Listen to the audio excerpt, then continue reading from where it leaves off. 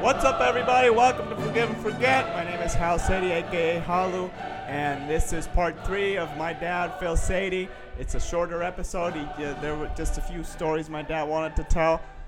They're fun and interesting, so please, without further ado, my dad, Phil Sadie, part 3.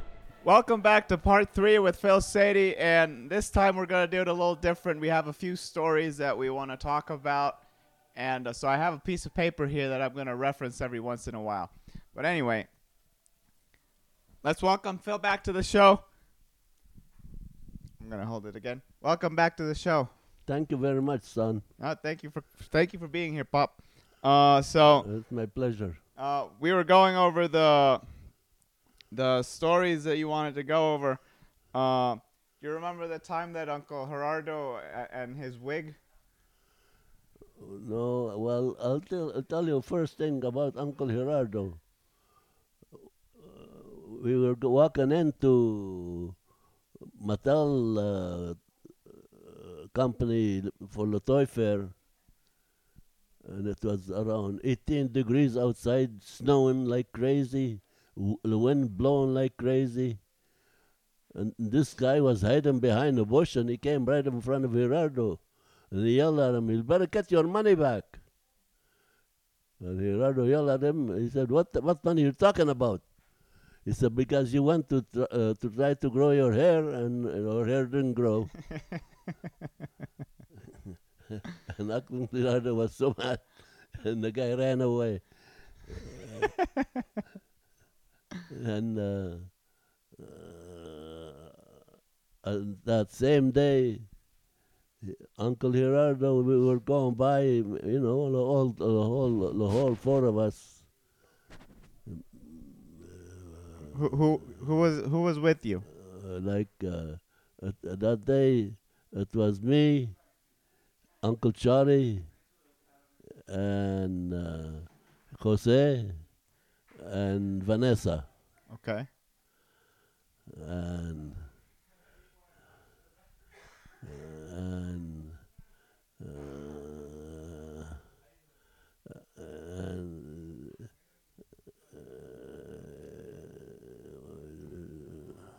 Uncle Gerardo. Uncle Gerardo see a hair salon, and they had wigs in there. He looked at him and he said, "Let's go. I think I might want to buy a wig." Sure. Come on, let's go in. We'll have the lady try a wig on me. I want to see if I want to buy a wig. So we went in with them. And the lady welcome, welcome. Nice to see you and stuff like that. Really was very appreciative for coming in. He said, "What can I do for you?" He said, "Well, I think I want to buy a wig." "Yeah, I'm very glad that you decide to buy a wig. I will get a wig for you." We brought the first wig. She tried it on him. He looked around on the mirror and everything. He didn't like it. So don't worry. I have more. Then she brought out a second one. And then finally a third one. He said, "Yo, I think this one's very nice." Then she started fixing it according to his face and his hair shape, and he looked pretty good. He said, "I think I like this one very, very much." And then he said to her, "How much is it?" She told him $250. He said, "You know what?" She said, "What?" "Think I'm gonna go home and ask my mother if I can buy that wig. I'll be back." And he took off. He never went back. Then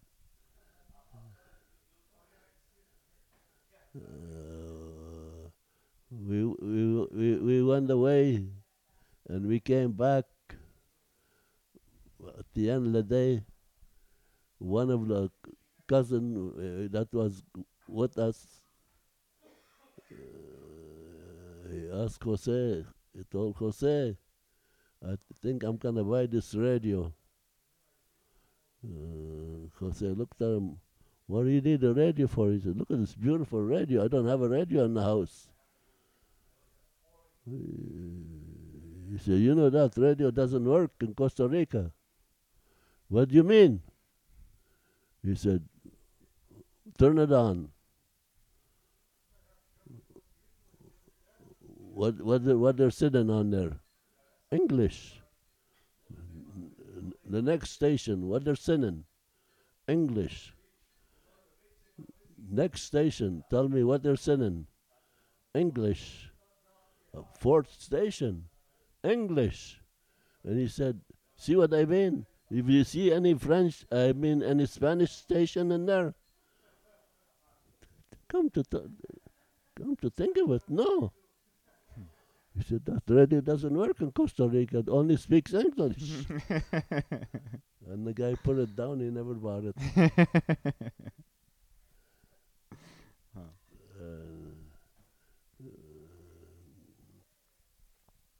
And one day, this friend of ours came and he started telling jokes, all different kind of jokes. One joke in particular, I had to translate it to my brother from Spanish to English, and it was went like this. The guy told the barber that he was going to have a private audience with the Pope John Paul II, because he was Polish, and they gave him a private audience with the Pope.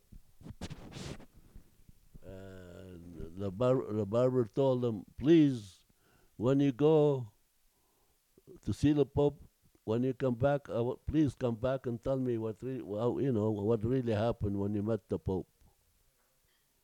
He said, sure. So the guy, they went and met the Pope. They had a private audience, and everything went very well with them. And when he came back, he went to get his hair cut again for a month after. And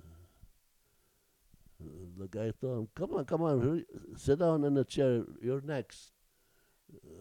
Start telling me what happened, what the Pope told you. He said he told him, well, the Pope was very nice, polite. He would thank us for coming to see him because we're from the same country, and he really appreciated us not going to see him. But he kept looking at me strange. He said, what do you mean? He said, looking at me front and back. I finally asked him, what's wrong, Your Highness? He said, I just noticed. Would you please tell me who gave you this lousy haircut? And that's all he said to me. He told the guy, that's all he said to you? And he said, that's all he said to me.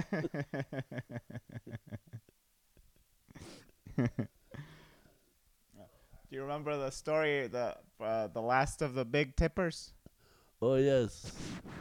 We were in Chicago for the business we have, for the business we have now, for Good Cook, and we in Chicago, they have a show. They come from all over the United States, and they come from all over the world to exhibit all their product. Different companies from all China, Asia, Turkey, England, all over, whatever, a different country, they have a display in there. And when we went in there, well, we used to go in and check our coat and we used to tip the people that check our coat.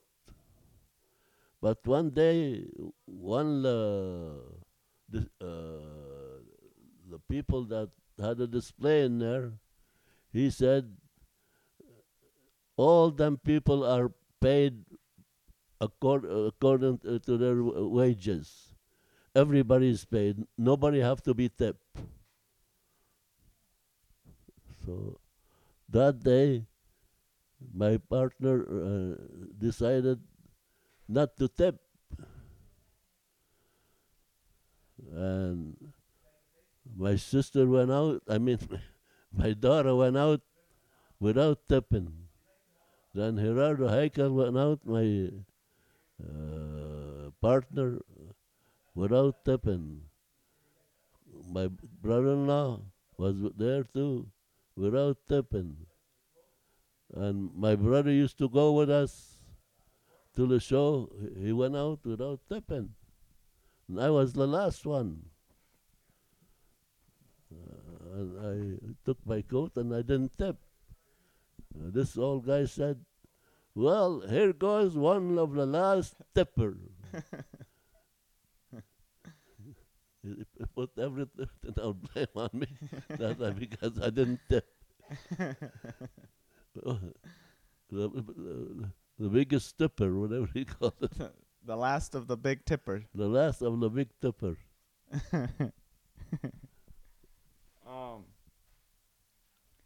What about the Alfred Hitchcock story? My brother at the wedding of my daughter, he was sitting him and his friends, and one of his friends. In fact, they were all bald. My brother was bald. His three of his friends were all bald. I was with them too, and I was bald. And but one of us, one girl that used to work with my youngest daughter, the one that got married, she told my brother, I think this guy is famous. One of the guys sitting with us. And she said, what do you mean? Oh, yeah, I think he's famous. Oh, yeah, he's very famous, he told her. What do you mean he's very famous? Who is he? He said, well, do you know Alfred Hitchcock? And she said, yeah, I know Alfred Hitchcock. Well, that's his son. And, he's bald and similar to Alfred Hitchcock. And she believed him. That was Alfred Hitchcock's son. And she was so happy to be sitting with Alfred Hitchcock's son. This was at Carla's wedding? At Carla's wedding. Okay. All right. What the pheasant story? Well, the first day of pheasant hunting, I used to go with me and my brother-in-law, Ed Latouf, and we used to go hunting pheasant. So one season, we went and we didn't get nothing. We didn't shoot one pheasant. And we came home to my brother-in-law's house, my sister's house, and she made us lunch. I had made lunch and everything. We had lunch. We had a couple of beers and stuff like that. And then she said to us, well, you guys, you came back without getting one pheasant. I'm sitting here home, minding my own business, and I got one pheasant. And she brought out the pheasant and showed it to us, dead pheasant. How did you get this pheasant? And she said, well, the pheasant was in my yard, and she was trying to cross to the other side. As he tried to cross, a car hit him. He hit him, and he pushed him back to my yard. And I went to check on him. He was dead. So I grabbed him. I put him in the back. Then the guy came that he hit the pheasant with the car. He said, I just went by here and I hit a pheasant. I think I killed him. Did you see him? And my sister said to him, I didn't see nothing. What do you mean you didn't see? I didn't see nothing. I was sitting here. I didn't see nothing. And the guy left. And she, because she didn't see nothing, because she went and hit him, she didn't want to give it to him. The pheasant was in her yard. And he just happened to kill it, so she kept it. Without even going hunting. That's those are all the stories we have written down. Do you have anything else you want to talk about?